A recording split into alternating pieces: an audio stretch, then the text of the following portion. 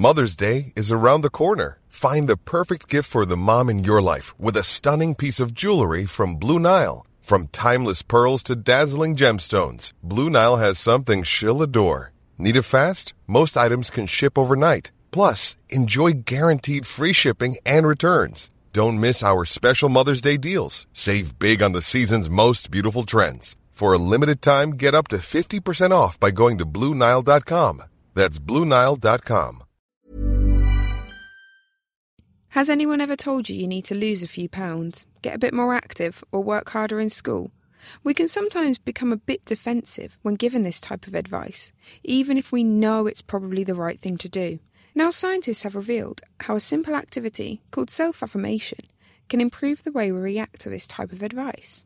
I spoke to Professor Emily Falk from the University of Pennsylvania to find out how it works. When we have people do a really simple intervention called self-affirmation, their brains end up more open to ideas that might otherwise be threatening. For example, health messages about being more physically active, telling folks who are sedentary that people who are that much of a couch potato were at elevated risk for certain kinds of diseases, for example. So how exactly did you get people to go through this self-affirmation task? What did you ask them to think about? Well, self-affirmation involves thinking about things that are really meaningful to you, like your values. And so about a week before the actual intervention is we had them just rank a list of everyday values. So things like their friends and family, their religion, politics. And so they told us which of those were most important to them and least important to them. And then on the day of the actual scan, for people who are in the affirmation condition, we asked them to think about the value that they told us was the most meaningful to them. And for people who are in the control condition, we asked them to just think about a value that wasn't very important to them. So, for example, if you told me that friends and family were really important to you, I would have you think about a number of different situations where you might do meaningful things with your friends and family. And what exactly did you see happening in the brain when you were asking people to go through this self-affirmation process? We see higher levels of activity in a brain region called medial prefrontal cortex, which tends to be involved in thinking about things that are relevant to yourself and also how valuable they are.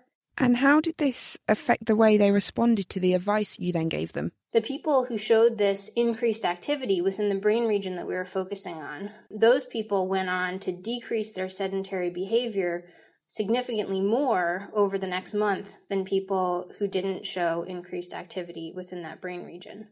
So this is something that seemed to have quite long-lasting effects on them. It wasn't just that they were more open-minded on the day, but it also helped them for the time afterwards. So you're right, it wasn't just the day of the scan, it wasn't just the day of the intervention that we saw meaningful changes, but these were changes that then went on to persist for the month following. And how did you make sure that they actually were changing and they weren't just telling you that they were being a bit more active? We knew that people were changing their behavior because we gave them these devices that objectively measure physical activity. So every single participant in the study was fitted with a wrist-worn device that let us know how much they were moving around. In our study, the accelerometers that our participants wore didn't give them any kind of feedback, which is just an important kind of side note because also just getting that kind of feedback can change your behavior. And they wore it for a week before the intervention, and then they continued to wear it for a month after the intervention. And so what we could do is we could look at, relative to how active they had been before we did anything, how much did they then go on to decrease their sedentary time and increase their active time.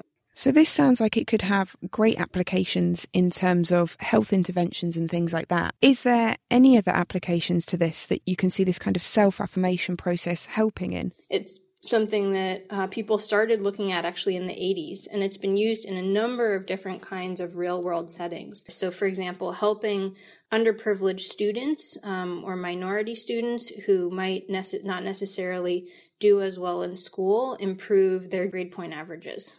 Because you said self-affirmation has been something that's been known about for quite a while. So the novel aspect of your study is that we now can understand a bit more what's actually happening in the brain when this is going on.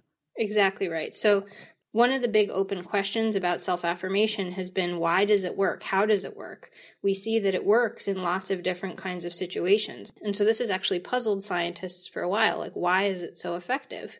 This is new evidence that shows us that brain regions that are involved in this kind of self-related processing or thinking about what you value or how information might be valuable to you, that those parts of the brain really seem to be one potential key to how affirmation is working.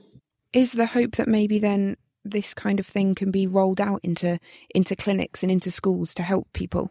Yeah, I think there are a number of different possible ways that it can be used in practical settings. We're really excited about these findings because as you said, there are so many lives that are lost unnecessarily because of preventable behaviors, right? There are so many things that people could do to be more healthy, and so many reasons why we're defensive about them. And so everybody has values or things that are meaningful to them. And this is one way that we can use something really simple that pretty much everybody has access to, I think, to make a big impact. Emily Falk from the University of Pennsylvania.